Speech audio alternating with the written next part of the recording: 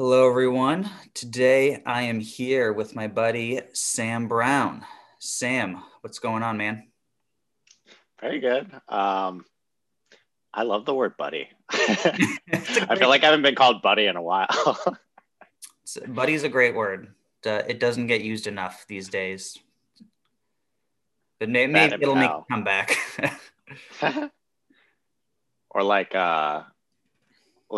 if you're at like a diner or something and like the waitress calls you sweetheart.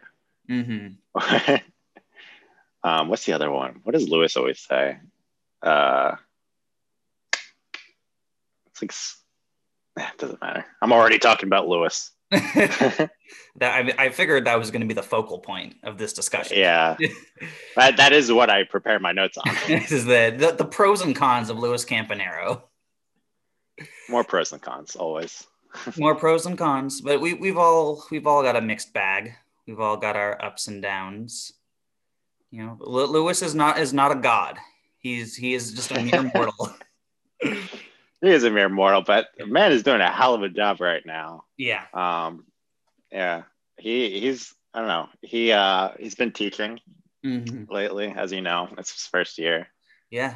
Shout out to Luis Campanero. Shout out to Leo, but he's doing a great job. hmm I can't imagine what it's like online schooling right now. Um, I keep thinking about what it would be like if we were kids during this. hmm Um, I just like I have no frame of reference, and I don't even know like what it's gonna do to like the way these kids are gonna be like I don't know how they're gonna look back on it, Yeah. and it's just such a focal point. Like I feel like for us maybe that was what 9/11 was maybe like just Maybe. like major. It's like It's definitely different, obviously, yeah. but like there's like a major historical event. I feel like there's a Yeah. lot of major historical events that have been happening lately that people are gonna It's been a big think year. about. Now, if this pandemic has made me thankful for one thing, it's that I do not have small children. That Yeah. is kind of like that's the thing I've been most grateful for because I've Hmm. spoken to people who have small children and young grade school children, and it seems like a nightmare Sure. to deal with because on the one hand it's so important for these kids to be in school. On the other hand, a teacher has already died of COVID. So Oh, really? In Jersey or like in? on Oh Facebook. wait, no. I think I heard about that on Facebook. Yeah. Yeah, That's dude. my story. There's there's this woman in one of my classes that she's a military wife, and I'm pretty sure her husband is um he's not home. I don't know Mhm. if he's like deployed somewhere or something, but she's in my grad school program, and she also has four little kids, That's rough. and like just seeing her juggle that at the same time hmm as like doing a fucking graduate school program is insane. Yeah, But so I much I know kudos to her. people in the same boat. You want to talk a little bit about your graduate program? You're what about 3 months into it at this point? Oh shit, am I really 3 months I into don't it? know when just Oh started. no, I Oh, think you know what? I wouldn't be that. I am a little over a month. Okay. Okay. Because I I have did no some really frame of bad reference math time. there. Well, I don't know. 3 months sounded about right when you said it. I feel like I have no understanding of time Mhm. anymore. But yeah, I'm going to grad school for social work. Um, it all kind of came out of nowhere. Actually, it didn't come out of nowhere because so before the pandemic hit, in the pre-pandemic world, I was working in publishing, Mhm. or I should say, I was an intern at a publishing house, and which is what you have to do if you want to make it in publishing, which is Mhm. pretty hard. But that's a whole other story. And I was also working as an editor at a magazine, um, and those are both located in New York. But yeah, COVID hit, and I was still doing my work remote, which I was pretty thankful for. Mhm. But I don't know. I didn't feel like publishing was the right thing for me. I was an English major, as an undergrad. Um, and so I've like always loved books and reading books. You see, you have a Um, pretty legit bookshelf behind you. yeah. Yeah, I love collecting books too. Mhm. Um, regardless of whether I read them, I guess. I always feel guilty about I I buying new name it books too. that um but yeah, where was I? Starting Uh your program. yeah, so I kind of just I was lying in bed one night, just kind of like not like existential dread or like Hmm. what are you doing with your life kind of thing, but kind of that I just like I think I like the idea of publishing, but I just not very good at like marketing and publicity, and Hmm. it just like I don't know, it wasn't scratching the itch for me. Although I did really enjoy being around books. And there was one night where I was just lying in bed thinking about it, and then I don't know where it kind of came from, but I was just like, I wonder what would happen if I went to grad school for social work and became a social worker. It just kind of like popped out of nowhere, and Really? it didn't really pop out of nowhere because my mom was a social worker. Okay. So it's always been like part of my life, Yeah. but I had never really entertained the thought. And I think I never entertained it because, oh, I majored in English and like I can't do something that I didn't major in. Hmm. And then I did some more reading about it, and it's found out that it actually wasn't that like, out of the norm for English majors to Okay. study social work. So yeah, I started applying and I got into Columbia, which I was really surprised about. And now I'm doing that program all online, which is also very weird. But yeah, it's been really interesting. You want Um, to maybe expand on kind of the issues that you're learning about and thinking about in your classes? yeah, I've really never had an in-depth conversation with someone in social work. Uh, yeah, Except maybe it when I can was be. needed to Hmm. see a social worker. Well, there you go. Yeah. But I think that says a lot. I think a lot of people run into social workers in their day-to-day lives without realizing it Hmm. because I mean, they work from everywhere, from like mental health to policy. They're social workers in companies. Hmm. Um, but yeah, so it can usually be kind of hard to like narrow in on what social work is, other than it's a profession based around advocating for marginalized people and Hmm. promoting social justice. And that takes a lot of shapes and a lot of forms. Hmm. Um, but I mean, there's really kind of two. I mean, there's two like main tracks you can really take as far as like grad school goes, where it's either you get, or okay, actually, I would say three. There's like policy, so that just involves like getting into. Oh man, it gets everywhere policy, but I mean, it seems like yeah, I policy, clinical, so like therapists, uh-huh. um, or you could be like a researcher, so like a social scientist.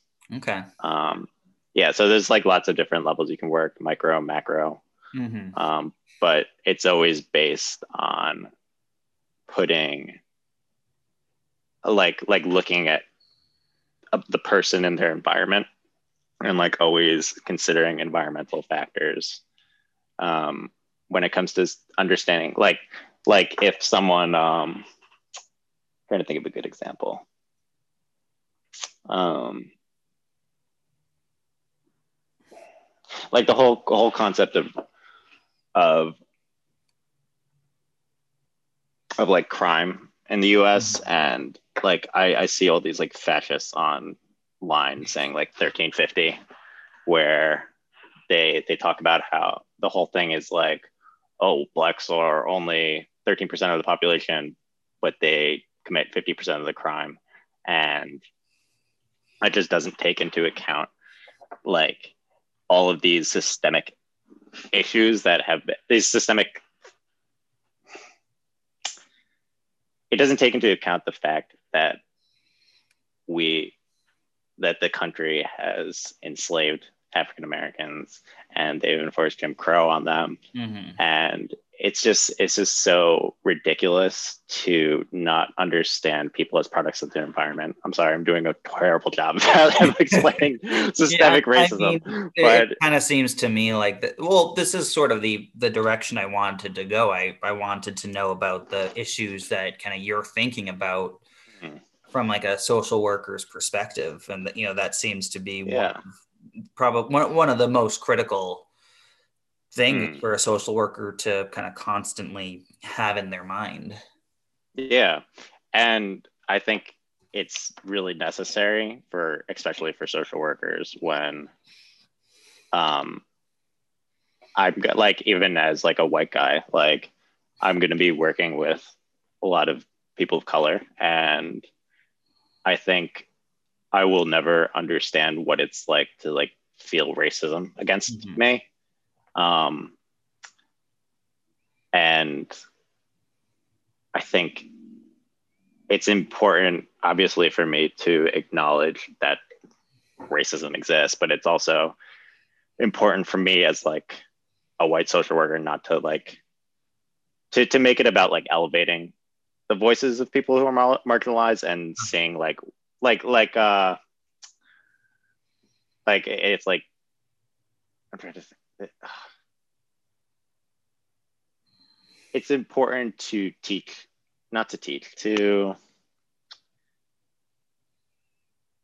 like I don't think it's any social worker should go in with like white social worker should go in with like a white savior mentality, like they know what's right for their populations, because usually a lot of these people are going to be knowing more about these systems than I do because they've been part of it their whole life.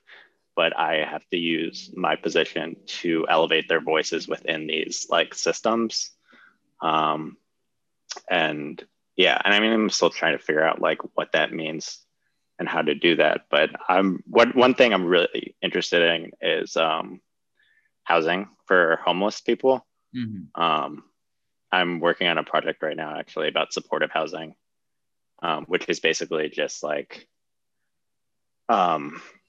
helping homeless people get off the street into a house and giving them resources to like find jobs, and like there's people there to work with them. But the idea of supporting housing is that it should be like a first step, kind of like there's also like first housing, which is kind of similar but kind of different. But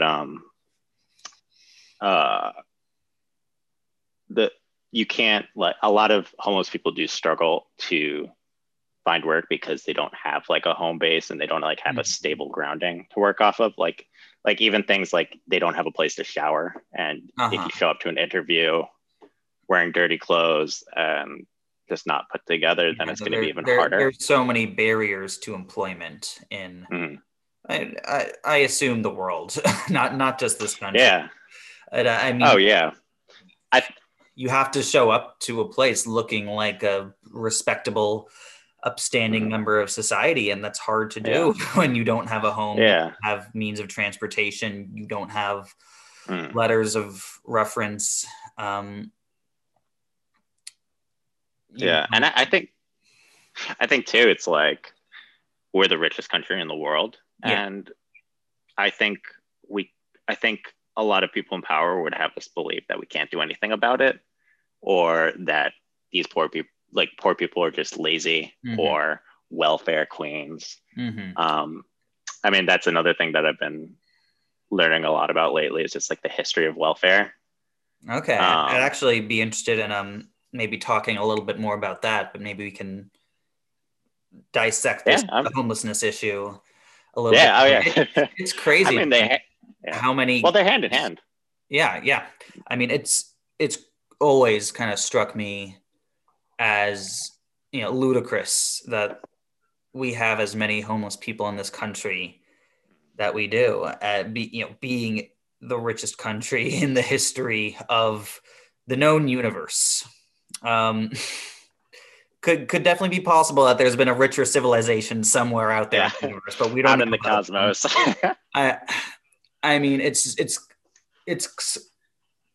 seems clear to me that if it was a priority, that it would have been addressed, and it's Mm, clearly yeah. not a priority. Well, I think that one of the reasons that our country is so rich is because they take advantage of poor people and they take advantage of cheap labor. Yeah. Like I think, and I mean that's you see all these like manufacturing jobs leaving the U.S. right now, Hmm. and now we're just exploiting poor people in other countries. Yeah. Not that we haven't been doing that for like 100 years, but um, yeah, I've have you ever read the book A People's History of the United States by Howard I have Zinn? not. Have you heard? I've heard of I it. to- yeah, it's extremely long. Mhm. And so like I don't know, but it's basically just like a timeline of American history from the perspective of marginalized people and Mhm. yeah, just marginalized people, I guess. Like so it's talks like the beginning of the book is all about how colonizers came to America and Mhm. just committed genocide against Native And Americans. what is Howard Zinn's background? I actually don't know. He's a historian. I meant, is he white? Oh yeah, he's white. Yeah, no, he is white, but he Okay, is. I felt that was important for some level of context. Yeah, I mean, I think it is Mm. like, but at the same time, like, I don't. I guess it's important. It's obviously important to like uplift the voices of other um, POC, like historians especially. I guess I think of Angela Davis off the top of my mind, and like the work that she did talking about prison abolitionism. But I think I brought up Zinn's book because it was really important for me Hmm. in understanding American history and like politics in general, and the fact that, like I said before, I think that America has only become rich because they took advantage of marginalized people, whether it's the Native Americans when Americans quote unquote came here and colonized them, to we built our nation on the back of slaves. Now Small we're all important out. detail. And now all these big American corporations that are getting that are controlling our government more or less Hmm. are doing the same thing to working people all over the world. Yeah. And I don't know. I think there's a lot of dangerous ideology going around about American exceptionalism that I think is really toxic and doesn't really address the actual history of this country. Because Mhm. I love being an American. Like um, I think like there are a lot of beautiful people in this country and a lot of beautiful things to say. Like even the landscape of America, like objectively, like if all the humans just disappeared, like it's fucking beautiful. Yeah. Like, I want to add like uh for-profit prisons to that list of oh hell yeah, definitely. American exploitation. I think Yeah. it would be a misjustice to gloss over that. But no, America is, I think we both sound like America haters right now. It's a great place. Like it is it's one of the freest places in the world. Maybe not as much today, but historically, Yeah.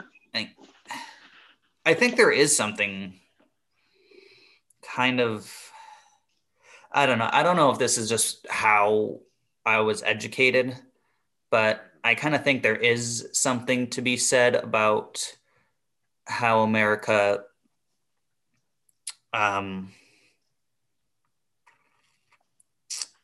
the how America was founded on ideologies of free speech, free religion, and this was, of course, all a bunch of like white Protestant dudes that owned slaves at the same Yeah. time. But I don't know. I feel like there is this grander idea of freedom and Yeah. And like I think that sorry. No, and like I think that fulfillment in the American ideology, and whether or not that's still true today is, I think it's up for debate. Yeah, I think it's still true today, and I think it's true. Like, if it wasn't true, then Trump would just throw a complete coup. like, I still think there are shreds of democracy in our country, but yeah, I don't know if talking about the election is where we're going to go now, but that's all back.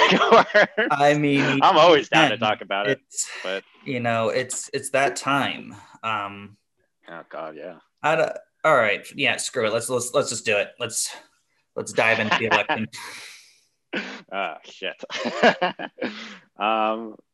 Yeah, I got my ballot today. Nice. Mail-in voting. I think that I don't know. I think Biden's ahead in the polls so much, and that's really like reassuring because unlike many other Americans, I actually haven't lost complete faith in polling, for reasons that I probably can't articulate. but I think what I'm really nervous. I really don't have any doubt in my mind that Biden's going to win the popular vote, but I don't. If he's not in the lead on election day,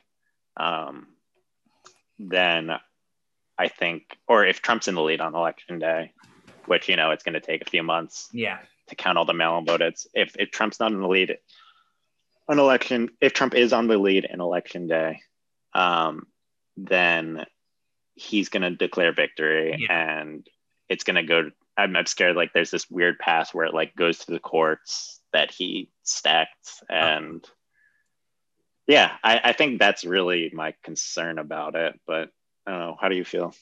Who are you voting for? Kanye. Is he still running? He's on my ballot. Oh my God. Well, I mean, I live in Vermont, so my vote doesn't matter. Not that your vote matters all that much either. In New Jersey. Down ballot. Yeah. All about that down ballot. No, I'm voting for Biden, to answer your question. I actually think that's one big advantage of having a ballot that was mailed to me is I actually can see who's running for all the positions and what my options are, as opposed to kind of going in blindly like I did in 2016. Wow, that's I've never actually thought of it that way. That's a really good point. I feel like I can try to be more prepared now. And not that information wasn't available to me. I'm sure it was, but it's people have a lot of shit going on in their lives. It's kind of a lot to ask them to figure out every election that they're voting for and every candidate. Yeah, it's like how many people actually doing research about those candidates. Yeah, it's like how many people are gonna, when they go into the booth, are gonna whip out their smartphone and like look up all these people. Like, is that legal? I don't think. Can you whip out your smartphone in the booth? I think so. It's not like you're cheating on a test. Who am I supposed to vote for again? Shit. I could see there maybe being laws against like photographing it. Maybe, I don't know. Yeah. But that would be pretty funny. Just stealing someone's answers. Yeah. I feel like I saw that on The Simpsons or something.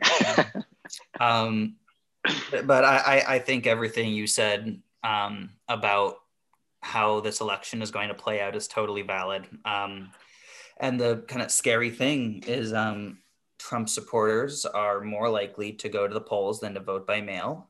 And Biden supporters are more likely to vote by mail than to go to the polls. Mm-hmm. So, and there's also mass disenfranchisement of voters, especially people of color. Yeah. Yeah.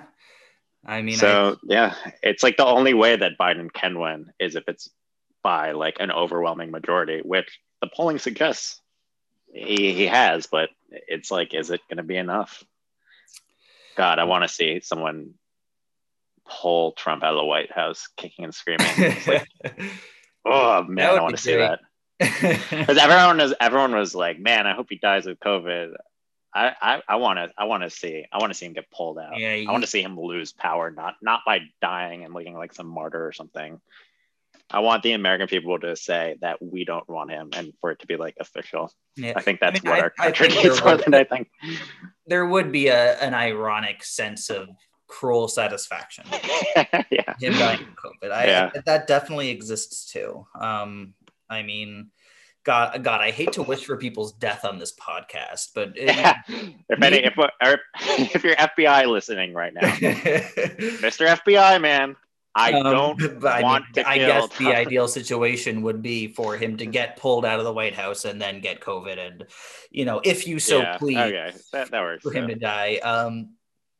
Dude, there a bunch of you probably heard about this. A bunch of like I don't even know what to call them. White people that wanted to incite a civil war had a plot to kidnap the governor of Michigan, Gretchen Whitmer. I heard about that. That's fucking crazy. The sheriff of that, I guess either the town they're from or like the capital of Michigan or something, is also like a huge pro-Trumper, and he was saying that they weren't trying to kidnap her. They were just trying to do a citizen's arrest. It's fucking crazy, man. Oh my God. Yeah, the militia mindset going on in this country is it's a little scary. It's a lot of scary, yeah.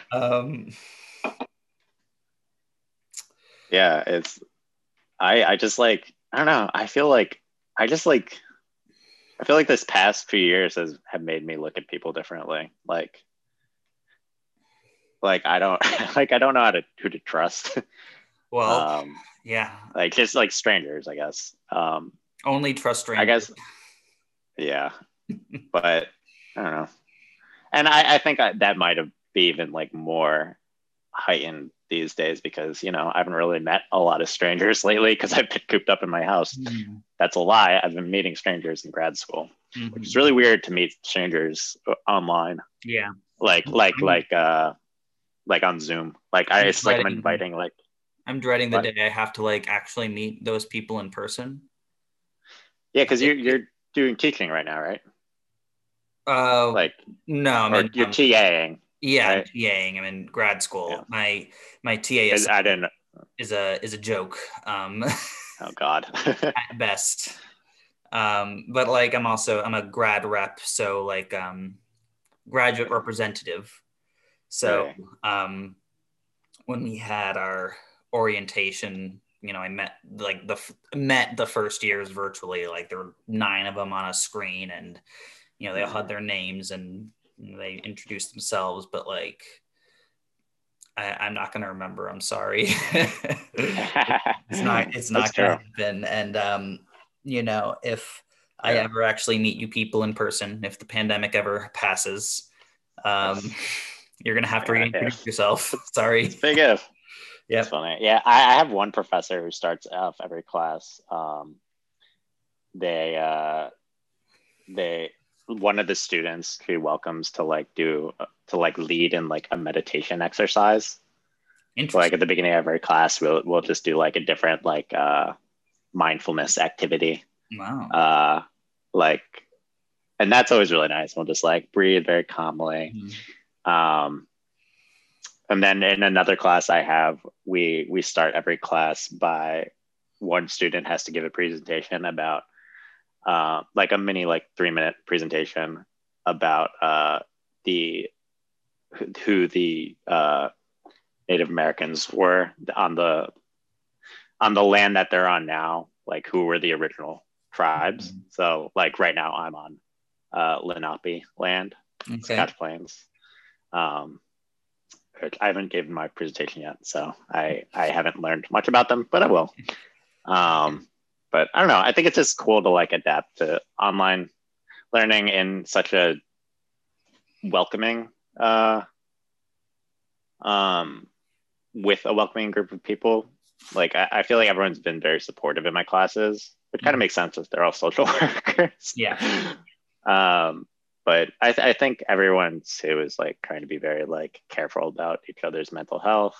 Hmm. which is really important. And I mean, I've been trying to do that.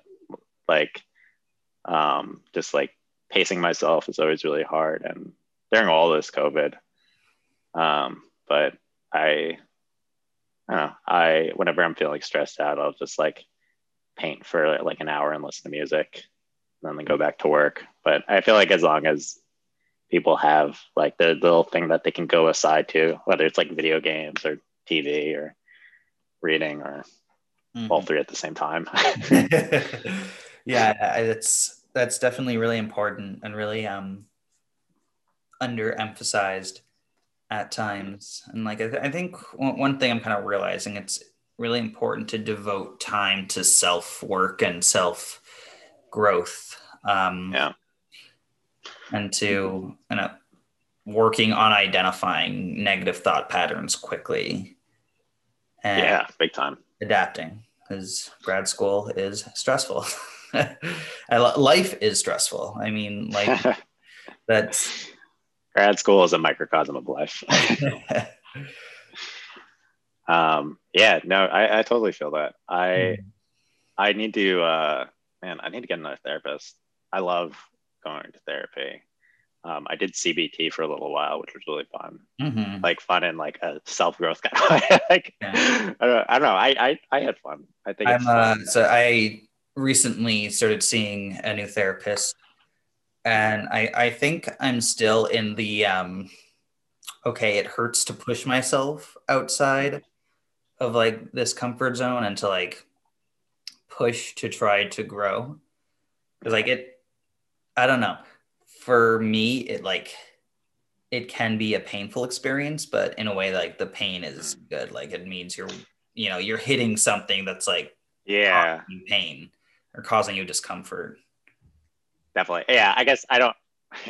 I didn't really mean fun. I mean like Or I mean like fulfilling. Yeah, like yeah, every time I finish a like therapy I just session, like I feel really like I feel like ready to like keep going. You know? yeah. Actually, when I was a kid, I saw a therapist, and that actually was fun because he would like disguise the therapy as Mm. games of Uno.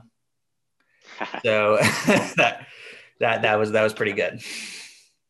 Yeah, I really want to try to learn more about art therapy for kids. Art Um, therapy. yeah, I mean I can't speak to it, Hmm. but it's I feel like that would combine because I mean I might end up becoming a therapist. I'm not sure yet Hmm. because I'm gonna be a clinician, but I might be like working at like as like a case manager Okay. for people rather than like strictly speaking like a therapist. Yeah. But I don't know. I think the idea of like art therapy sounds really meaningful. And I used to work in a museum that would have a lot of like little kids come in for classes Hmm. to learn like screen printing, and I would give tours and stuff. And I don't know, just always seeing like the little kids like get really involved with the art Yeah. always felt like it is like activating something within them. And I think that was always like really moving to see. And because I remember it always was for me, and it still is. Like I use art as therapy for Uh-huh. sure. Um, it's just like a way to kind of like focus all your energy on one thing. Like Hmm. I've tried meditating so many times, and I'm always really bad at it because no one's really good at it. But I just like I can't like bring myself to focus in the Hmm. same way that I can when I'm like actively doing something. Uh-huh. Um, yeah. I found it hard to meditate on a consistent basis. And one thing that has helped it is if I just break it down into like 5 to 10 minute sessions. But I say that and I haven't meditated in quite a long time. Yeah. And it's something, it's meditation is like, it's the thing that I have been meaning to get into for so long and haven't for whatever reason. And I should Yeah. probably It's, meditate on those reasons. yeah. I feel like every time someone talks about meditation, they're like, man, I gotta meditate more. Yeah, But it's so good for you.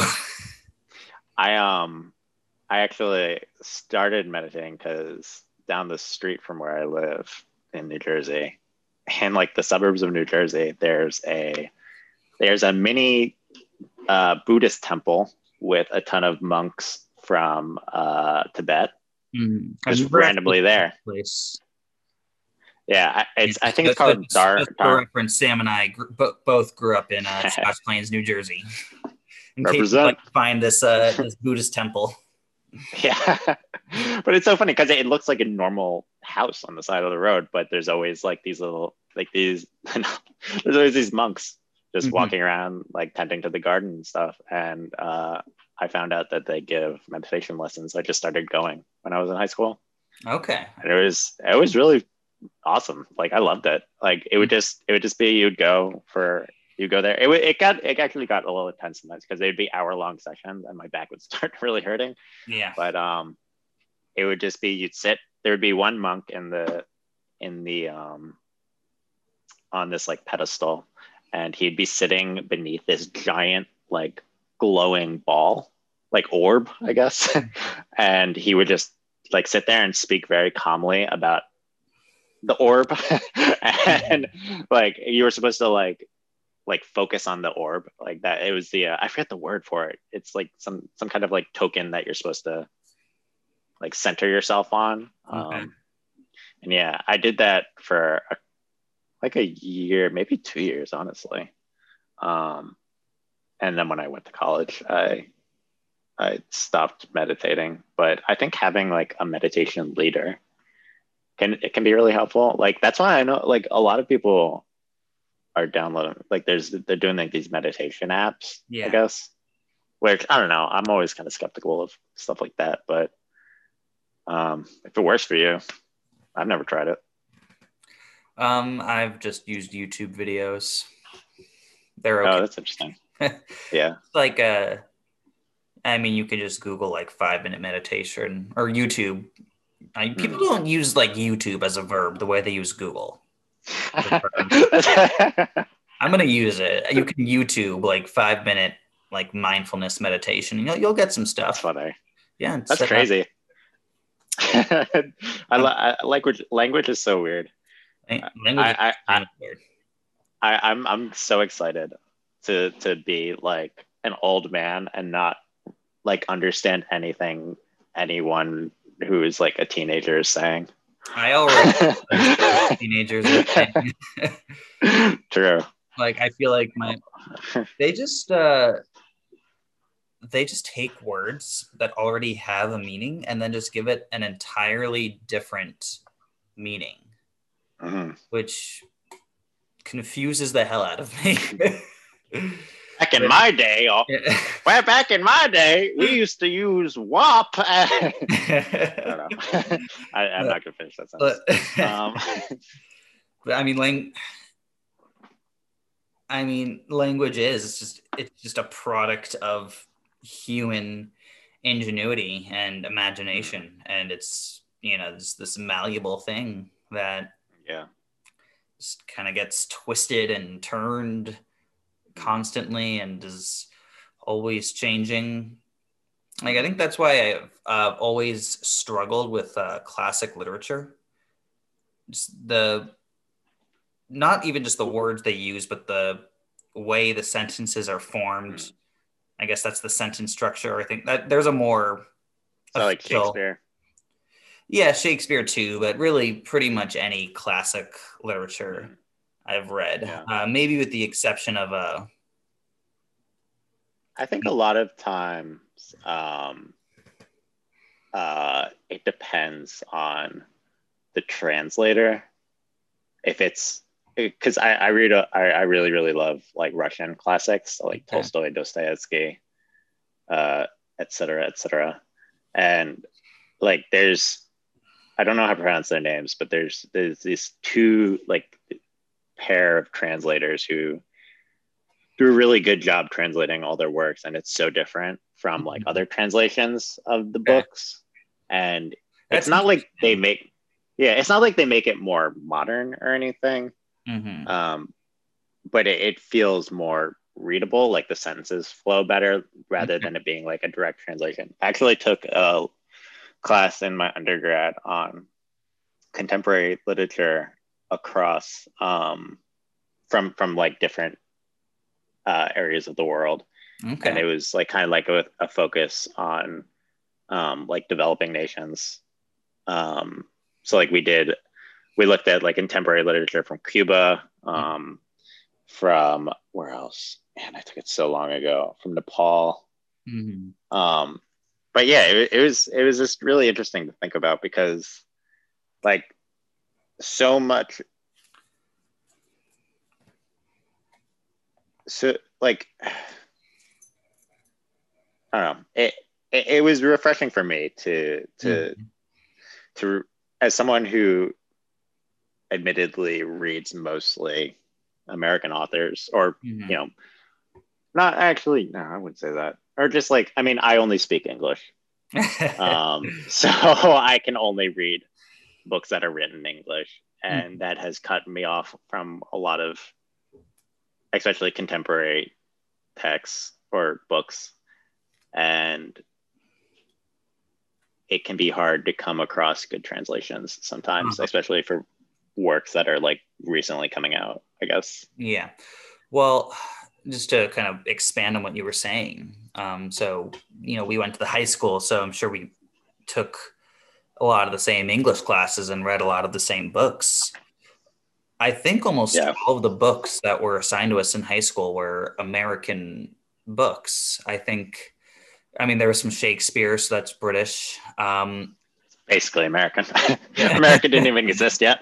um, where is did you read Things Fall Apart in high school? That was my favorite book in high That school. I was was right about to ask you what your favorite book is. I think that is was that going an to be. American author or is he It's Chinua Achebe. He's not American, I don't believe, but maybe he is. I don't actually don't know too much about him, but that book was. I remember that was one of. I think that might have been that book was the might have been the first book to ever make me like cry while reading wow, it. When Okonkwo kills his son Ikumefuna. I'm dude, probably butchering that name, spoilers. but sorry. Well, Okay. that happens early in the book. Um, Everyone has a bad time. I'll put it that way. That's the big spoiler. Colonialism bad. yeah, Chinua Achebe is Nigerian. Okay. Heart of Darkness, Yeah. uh, Joseph Conrad is Polish, Is I he believe. really? I think so. Or was he? Isn't he English? Because that was written from the perspective of an Englishman, I believe. It was the British East India Company, right? That the It says he's a traders. Polish English novelist. Okay. I think he was born in Poland. Hmm. Um, anyway, to answer your question, my favorite book that I read in high school, which is, I think, still my favorite book overall by an American, Hmm. is Flowers for Algernon. I haven't read it. That is a must read. I've That is a I've heard so many good things about it. absolute must read. And I've read it at least once or twice since. Oh, cool. I don't think any book has that I've ever read has captured one person's perspective so strongly Hmm. and showed that person change over time. So you know the premise of the book? Is it? Uh, if you I'll, start talking about it, I I'll think I'll remember. summarize it for just anyone Yeah, who definitely. for my parents, my friends who listen to this podcast. Hi, Mrs. and Mr. Steinfeld. um, and my dad was the person that first told me about this book. It takes place in New York in the 1960s, and to use the language of the time, it's about a retarded man who is given an experimental surgery that is supposed to increase his intelligence. And so the entire book is told through his journal entries. And so you can see his writing become more and more complex as he becomes more intelligent.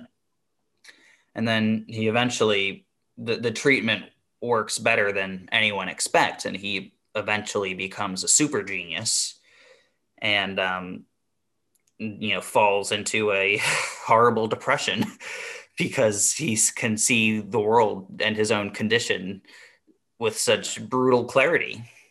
And then I won't reveal what happens after that, but anyone out there who hasn't read it, it's a must read. I got to go read it again now.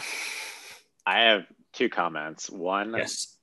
that sounds really cool because I never realized how like sci-fi it was. Yes, very sci-fi. And two, you literally just described to me the plot of Lawnmower Man. Yep. Well, that's what I was screaming the whole time I watched that movie. Were you really? Okay. Yeah. I'm all about sci-fi. And yeah, I said think it's Lawnmower Man. I forgot we watched that movie in movie. It's Lawnmower. God, what a great film. I need to rewatch it. But my audio cut out and I kind of missed the end of the movie. Yeah. I love I'm hesitant to call it cheesy, but like I love cheesy sci-fi like 80s movies. And I don't know why. Like I don't get it. Like I don't understand why I love it so much. Like, but it just like makes me so satisfied. Question, and I kind of want to tie this a little bit back into literature.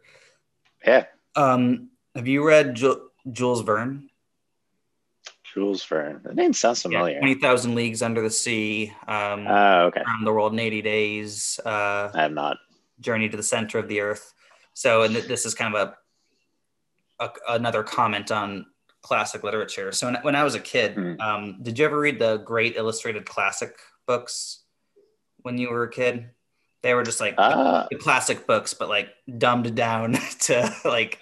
I might have read one for the Odyssey, I think. Okay, and they have like cool illustrations. Anyway, I was totally them. And probably my two favorite books were 20,000 Leagues Under the Sea and A Journey to the Center of the Earth, which isn't one of Verne's more famous books, but that was, I think I just tore through that book. And then I tried to read him like the actual books, not like the dumbed down kids version. And I just I couldn't get into it. I couldn't deal with the writing for some reason. So was it like too dry or? I guess so. This was a couple of years ago that I tried to read it. I just, for some reason, I have trouble connecting to classic literature. Yeah. I think that's the thing that I've found with a lot of sci-fi is that like the ideas and the concepts tend to outdo the actual writing. Mm-hmm. I tend to like books that like I can really get into like the individual sentences and like I think the way the story is told is, if not more, or is just as important, if not more important than the actual story. Mm-hmm. And I think a lot of books that I tend to be attracted to these days, although I haven't been able to read a novel since starting grad school, and I probably won't for the next 3 years, but I like reading books that make me read them, and when I put them the second I finish them, like after I finish the last page, I think to myself, oh my god, I need to change my life. like the book just like. Do you have a book that for you? The last one that did it for me, sorry, I'm looking at my bookshelf, I'm trying to think. I actually read this one book by a woman named Holly Butler called The New Me, and it's about this woman who is working for like a temp job that she hates, and she's like in her early 30s, I think, and she's like trying to put her life together. And I was reading it at the same time that I was job hunting and feeling like all of that pain. But what really got to me was she would like go to like a friend's house or be at work, the main character that is, and on the outside she would be acting like very normal, but on the inside she'd be like raging Mhm. and like judging the crap out of everyone she encountered and like chiding herself like crazy. And I think it just kind of like, and it's a very funny book too. Like it's not, it's serious, but it's also very like hilarious. Um, but it just kind of, it just kind of reinforced this idea that, I mean, it's obvious, but like people have their own train of thoughts, you know, Yeah. and what's happening on the outside isn't always reflective of what's happening on the Yeah. inside. That's probably the biggest thing for me that you lose when you go from written word to movies or TV shows that are based Mm, on books. It's so difficult to get that inner perspective, and that's why I kind of tend to enjoy it when shows have those like inner monologues, or yeah. when they like everything freezes and Malcolm just starts talking to the camera and Malcolm in the middle. I wish I could do that. Yeah. I actually had that moment this morning. I felt like I was in a sitcom because I there was a banging on my door and it was like 7 o'clock in the morning, and then my sister barges in, and she's like, "Dad just broke his nose on a leaf blower. I have to take him to the hospital." Oof. And I just like woke up and I was like, "Well, great." And then like Here like we you hear go this, again. he didn't break his nose, by the way. He's fine. Okay, your dad's I doing just all think right. it's funny. Oh, he's doing great. Okay, that's good to hear. But yeah, I don't know. I love living. I've been living at home for about a year now. Hmm. And especially now that the pandemic's Yeah. happening, I'm not trying to, because my plan is to move to New York eventually, the Mhm. city. But right now, I don't think it's the best time. But I think like if I could be grateful for anything over this past year, it's the fact that I've had like so much support from my mom, dad, and my sister. Hmm. Like that has meant the world to me. Yeah, Like I that's all. don't think I could, I don't think I could have done this like if I was just like by myself or with people people I didn't get along with. Uh-huh. um Yeah, no, if do you're it. trapped at home with someone like you can't stand, it's Yeah. hard. I don't know if I would be able to manage the staying with either of my parents during the pandemic. Um, Yeah, I mean everyone gets on each other's nerves from now and then, but yeah. like in a normal way. Like, but yeah, I think yeah, that's something I feel lucky for. I do wish I had a dog though. That would have made the pandemic a lot easier. Hmm. My dog, my old dog died right before the pandemic. Oh no. Right when I right it was when I had the flu too. Oh, that's sad. Um, and he was like 17. It was his time. Damn. But I was literally, I found out I was throwing up on the toilet, and my mom walked into the bathroom and she was like, uh, Brownie's gone. And I Oh. just kind of like looked up in between like vomiting, and I was And like, then vomited again, probably. I told her he was a good dog, and then I just like started spewing again. Oh man. It felt like weirdly right, but Like, do you think that was a? Would you have preferred if your mom had waited, or was that information you needed to know? nah, I'm glad she did it because now Okay. it's a good story. Well, how did we get there? I don't know. I don't know. How do we get anywhere these days? It's I don't know. Sometimes it just kind of feels like you're floating through life and it's just happening all around you, and you have zero agency in anything that happens. Um, Mm. it's Yeah, I will say I am positive for the future. I know that that might be a controversial thing to say these days, but but I think that I don't know. What else can you do? I you gotta have some kind of level of optimism. you I'm you could obviously, you could lean into the pessimism. yeah. It's extremely I tempting. yeah. Uh, I mean, but but that's kind of one of the things, like, tying it back to mental health.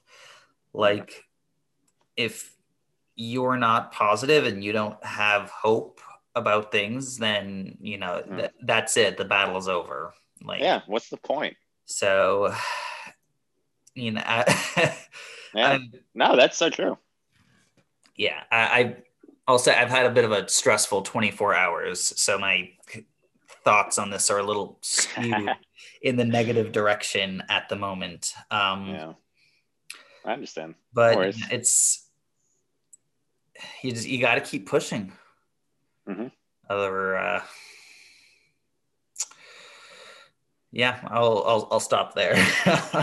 No, I think that's so true. I mean, it's something that I forget all the time. Like sometimes all you want to do is give up. Like lately, Yeah, you just want to curl up into a little ball in your bed and just like melt away. Yeah, it's really easy to get overwhelmed and consumed by your emotions and think, okay, this is how it Yeah. feels now. This is how it's always going to feel.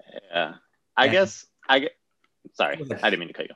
I guess no, I didn't mean to cut you off. I guess yeah, well, I think the thing is we're not powerless as people. Like there are things we can do to improve our situations, even though there's so much working against us, some more than others. There are, and I guess like referring to politics more specifically, like there's even like voting is something you can do, but there is a lot of other things you can do too to like be involved and to like improve this community we're living in. Yeah. And I think people who are in power don't want that to happen. They want people to feel like they're powerless so that they can stay in power. That's very generally speaking. Yeah. I think it's like social control, and but it all comes with like collective action, and I think that's part of the reasons why the protests that were happening have been so inspiring for me to see people working together like that. Were you involved in any protests? Peaceful? No, because my mom is immunosuppressed, so I didn't want to bring COVID back, but I was certainly a supporter. I raised a little over $300 doing drawings of people. Oh, nice. And I gave that to the Brooklyn Community Bail Fund. Very nice. Cheers. So that was my little piece. But I think whether or not someone was involved in the protest, I think just like having this like open dialogue about race and oppression on a wide scale is something important. And I don't know, it's like they're still happening like that. I was definitely like, I felt bad that I couldn't go out protesting with all my comrades, but there's going to be more protests to come. I mean, I didn't go to any protests, and I don't have an immunocompromised mom living with me to worry about. Oh, I mean, I thought about it. It didn't happen. Yeah, I don't think anyone like you don't have to go to a protest as long as you're involved with like I guess educating yourself about the issues and listening to what people are having to say instead of like just painting everyone as like crazy looters or whatever. Then yeah, I think that's all that can be really expected of anyone. And it's like dangerous. It's just like there are some dangerous situations. Like I had one friend who got I was scrolling Instagram and I just saw a picture of a ton of people and there was blood streaming down his face and he got beat with a baton by a cop. Wow. And he wasn't the aggressor. And I think he's taking the cop to court or something. Wow. But yeah, it's just like that really, I think that made me really upset that I wasn't there to like, I don't know, not like I could have done anything, but I don't know. It's it was kind of like it was weird to see that, to see like someone I know just like got bludgeoned by a cop. That's really unfortunate. I'm sorry for your friend. Mm. Actually, I was in attendance for one Black Lives Matter protest. It was when I was having dinner outside on Church Street, which is like the pedestrian walkway in Burlington, and the Black Lives Matter march kind of went through the street and was not inciting any kind of violence or anything. I think they might have been saying "fuck the police," which that's not violence. That's expressing that's a freedom of speech, man.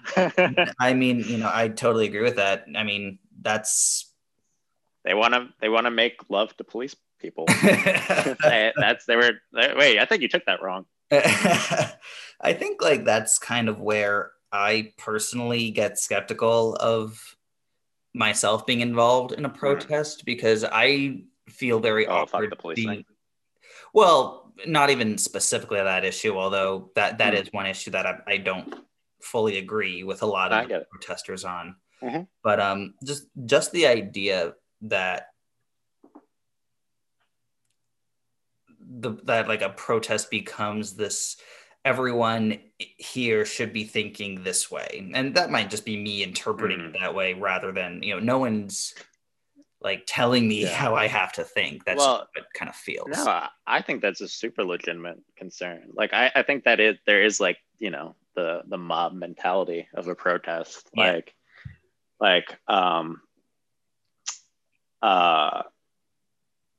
think a lot of people are there for different reasons, and it's important to like embrace intersectionality when it comes to that, but at the same time it's like important to have a unifying message, which is why I think the protests that just happened were really strong, because they had a very clear message. It was defund the police and Black Lives Matter. I actually kind of disagree with you in that I think there was definitely an underlying theme of Black Lives Matter. I think defunding the police is kind of a separate issue. And I think that's kind of where I think people start to splinter off. And that's kind of where people on the right start to see the protesters as having radical ideas. The term defund the police it's very vague, and so it can be interpreted any way you want, and that's not a very clear message for me. No, that is actually very true. I think I guess like it's under more of a general like police reform rather than defund the police explicitly. I'm 100% for that. And I guess people have different ideas about what reforming the police looks like. Joe Biden wants to give them more money to reform them, which I don't exactly agree with. But I not to like just to try to bring up a different perspective. I mean, they clearly need more training. That's money for training. That's I mean, there's obviously a case to be made about that. I just think that like, I don't know if the training actually works. Like, I don't know. I think I did not come prepared to talk about police reform, but I think there just needs to be like a huge re-understanding of what the police are as an institution and like what's expected of them, because the police aren't the judge, jury, and executioner. They're just the people that bring people to the legal system. Like they're not responsible for like determining who's guilty and innocent. like they're like the lackeys of the judicial system. Like that they're not supposed to have this kind of and in our power. country, And being brought into the legal system can be a punishment in and of itself. yeah, certainly. And like, you know, the legal system should have its own reforms, but I think the police have an outsized uh, role. And I don't know. I mean, like, and you know, I don't think that all cops are bad. But I do think that the institution of policing is one that discriminates against people of color and is just not working the way, I mean, it is working the way that people want it to. Mm-hmm. And I think that way is completely unfair to That's a lot of people. Heard that argument made by I don't remember the person's name. It was one of the people from. So let's see if I can at least get the organization right. You got it. The Innocence Project. I was listening on JRE, and you know I'm pretty sure that this was them, and if not, I'll go back and add in a little note to talk about to explain where I was. Yeah. But no, I mean, it sounds like something they would talk about. So. The incarceration of African Americans is not a bug in not just African Americans, but poor people in general is not a bug of the system. It's part of the code. It is what it was intended to do. Oh, dude, don't even get like, and then like even the algorithms that police outfits have to use specifically have them going to lower income areas. It's like this cycle, you know. Mm-hmm. Like you seem pretty passionate about that. Do you want to expand on that a little bit? Oh man, I'm so tired. I don't know if I can do it justice. But no, I'll try. All right. There's a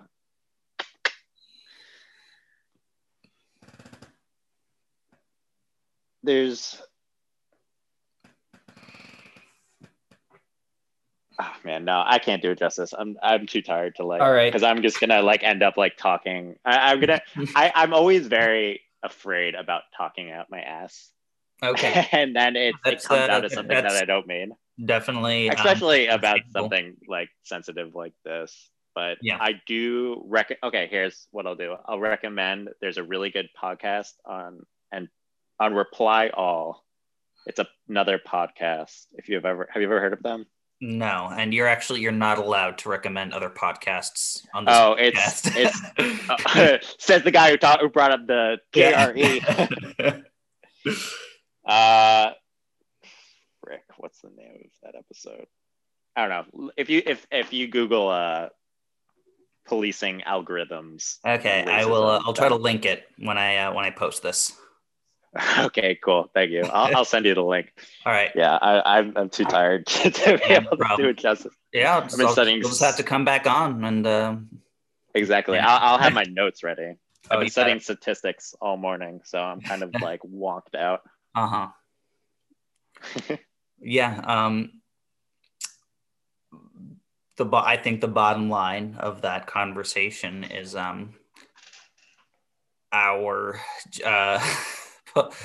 our police system and our judicial system can use a little bit of updating. Yeah, or downgrading, depending on. Addition by subtraction, potentially. Oh, that's a good phrase. Mm-hmm. All right, I feel like we should talk about something a little lighter and more. Yeah, sure. Like I don't know, Joe Biden's psychological health. That's not lighter fun. I don't know. I came prepared to talk about all negative things. All right. So, man, it's funny. I told my mom right before we were eating dinner together, and I was like, "Oh, my friend's gonna have me on this podcast, and then she looks at me and she's like, "Don't make it all negative."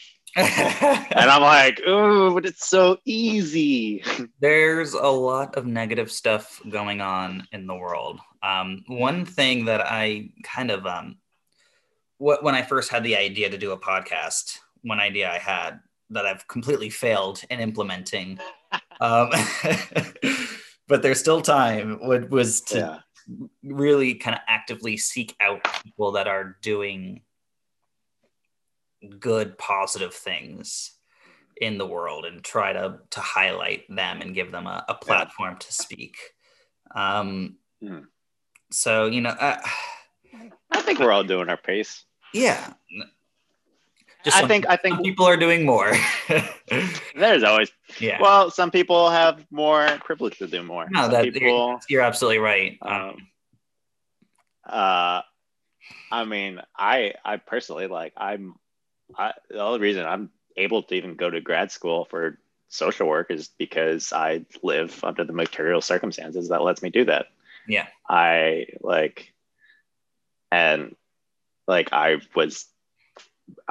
had parents who could help me with college. I was raised in like a welcoming community, and I'm white. Like I think, I don't know. No, I think I that, absolutely think it's important to recognize your own privilege, but mm, I think the trap that I fall into is I get guilty over my own privilege, and I don't think that serves anyone that's very true. except to hurt myself. Like, me feeling guilty about my privilege is not going to rectify hundreds of years of institutional racism in Yeah. this country.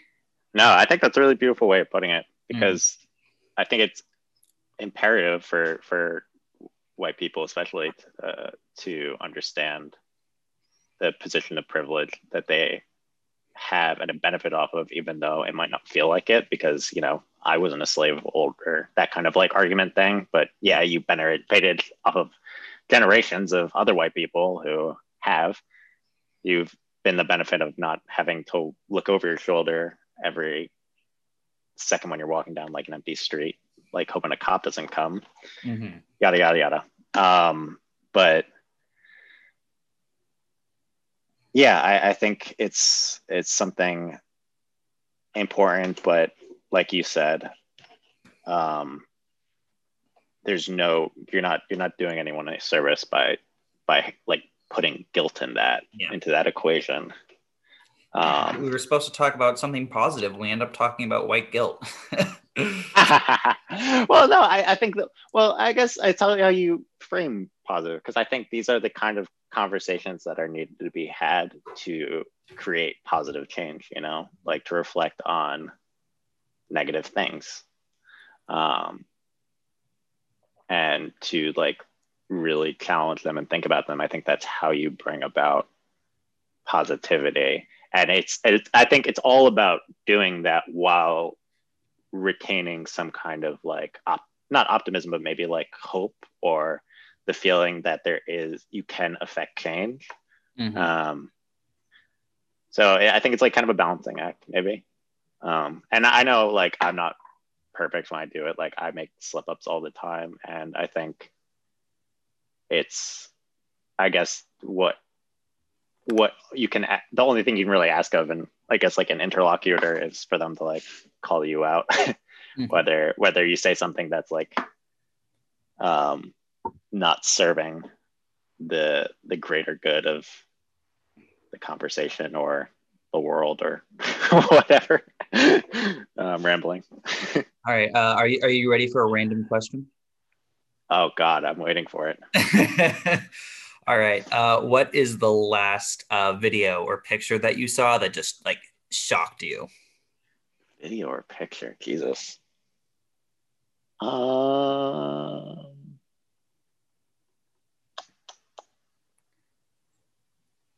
it wasn't the last video Or just or any? picture. Yeah.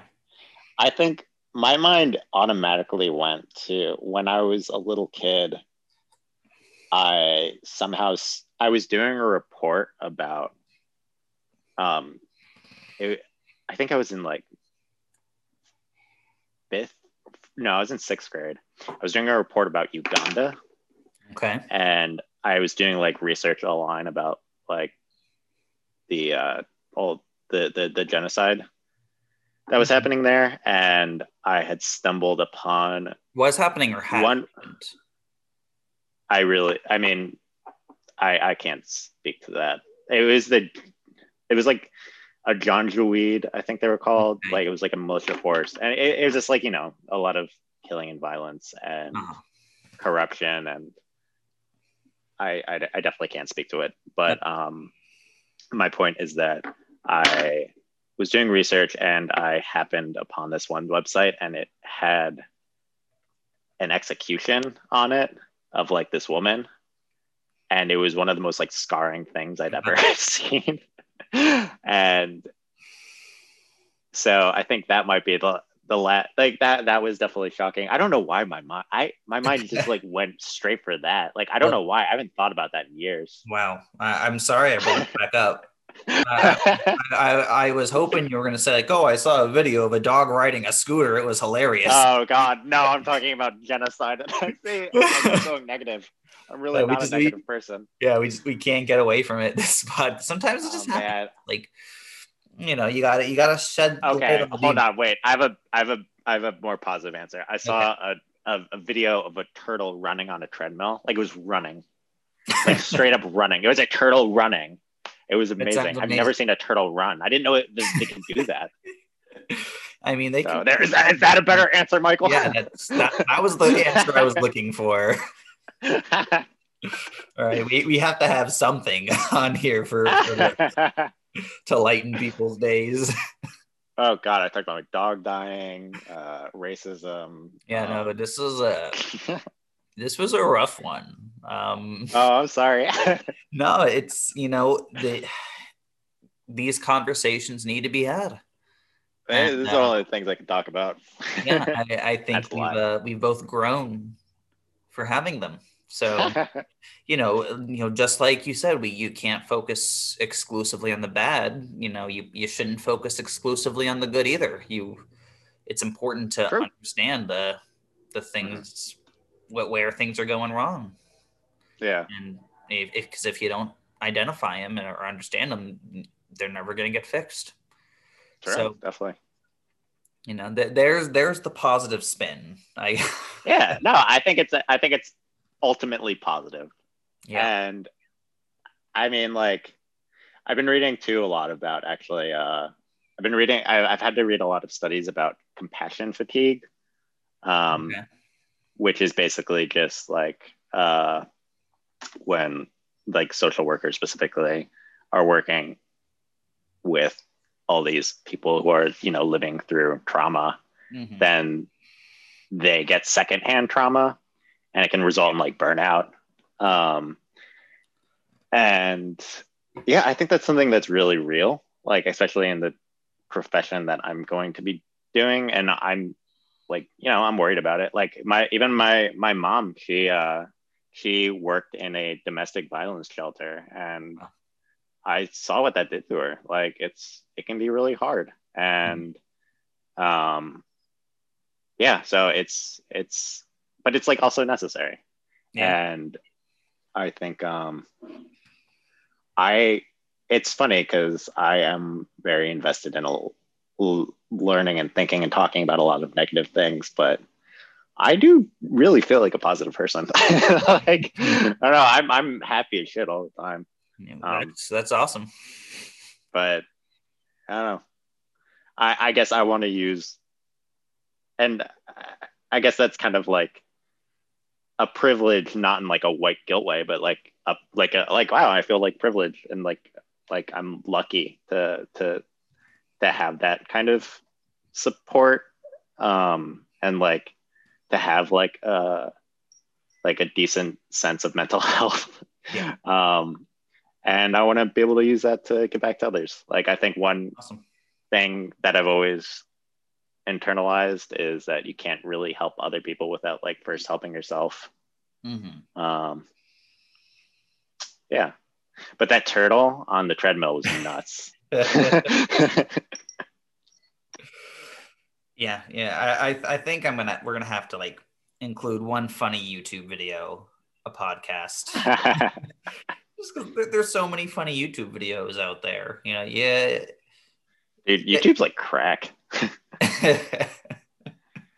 I love watching like cute puppy videos. That's like my guilty pleasure. They're so cute. We were, yeah, actually, Alex and I were thinking about getting a puppy for do it. And well, it was actually mostly her saying we should get a puppy and me saying we probably shouldn't. Dude, you know those memes where it's like dad says he doesn't want to get the dog, and then it's like the bottom text is like dad and the dog. No, and it's I know that's exactly how it would be. But well, why don't you want to get a dog? Just like extra responsibility, extra, it's cash. I'd say the number one thing is the money. Puppies are expensive. And expensive. Yeah, it is, added responsibility, added stress. It's gonna it's a big life adjustment to have another living thing that depends on you. God. Yeah, man. I would love another dog, but I'm definitely in like the dad school of thought as well, where it's like I'll go against it until I get it, and then it's like my best friend.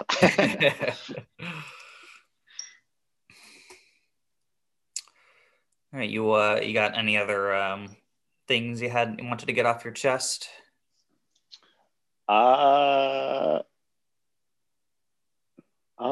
This is your chance to say whatever you want to the world, Sam. Closing thing. All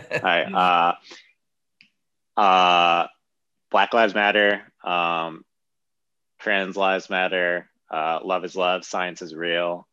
Go Yankees. Oh man, I gotta get that in a t-shirt, but I gotta switch to the Mets. I'm one of those unfortunate bastards. You're a Met? Oh God. You're the real scum of the earth. All right. Well, we've got a Twilight screening coming on in a little bit. Fuck. I forgot about that. Oh God, I forgot about that. I don't know how that happened. I do actually want to thank you for inviting me on. I think this is really cool. And yeah, no, I think it's so cool that you're doing this. Like, thank you. I appreciate it. It's really it's been fun. It's been informative. Hoping to keep having fun with it and maybe grow it, expand it a little past the alumni at high school. Well, I think this is like, I don't know, you can like view it as like your training ground. Yeah, even if yeah, no, seriously, like even if, or for in your case, in my case, my rats. Yeah. But no, I think like you move on, and even if like you start like another show like in the future that's like more like specific in its content rather than just like general conversation, like I don't know, you've probably been developing interview skills in ways that aren't like quantifiable. Yeah, I think it would be interesting to go back to my first episode and kind of compare how I've developed. If you ever need either like graphic design or a jingle, hit me up. I would totally do that for you. That would be awesome, man. I would love that. All right. What's your go ahead. No, go ahead. I said, what's your logo? My logo? Do you have one? Yeah. Or it's like 2 mics, right? What? Isn't it like 2 mics or something? I don't know. I think there might be 2 mics on it. It's like a black background with like yellow text. Okay. I forget where I made it. Actually, my brother made like the initial design, which is pretty cool of him. Oh, that's cool. Yeah, whenever I post it on Facebook, though, like the image kind of gets cut off, which is kind of annoying. There's a way you can remedy that. Yeah, I can definitely like. I have a audio, digital audio, station thing that I can like that I make music on, so I could easily like make a quick file for you too. Cool. Yeah. That sounds fun. I know Josh said he wanted to do that as well, so maybe we'll write something together. Yeah, I think so. I don't want to put Josh on the spot because I haven't released this yet, but Josh is actually what we did. Well, we'll talk off screen. Okay. If you want to know what I did in my podcast with Josh, you got to go listen to it. I can't give you this for free. Always be plugging, even on your own show. All right, man. You got any shout outs you want to give? Shouts out to all the folks out there whom I think are cool, and not shouts out to those whom I think are not cool. All right. You heard it here, folks. Well, Sam, this has been awesome. I'd love to have you back on. We can, there's a lot of issues that we only like kind of touched on and then like, oh, definitely but that really deserve. I'll bring notes next time. All right. Well, thank you for coming on, Sam. This has been Steinfeld Talks. Thanks for listening, everyone.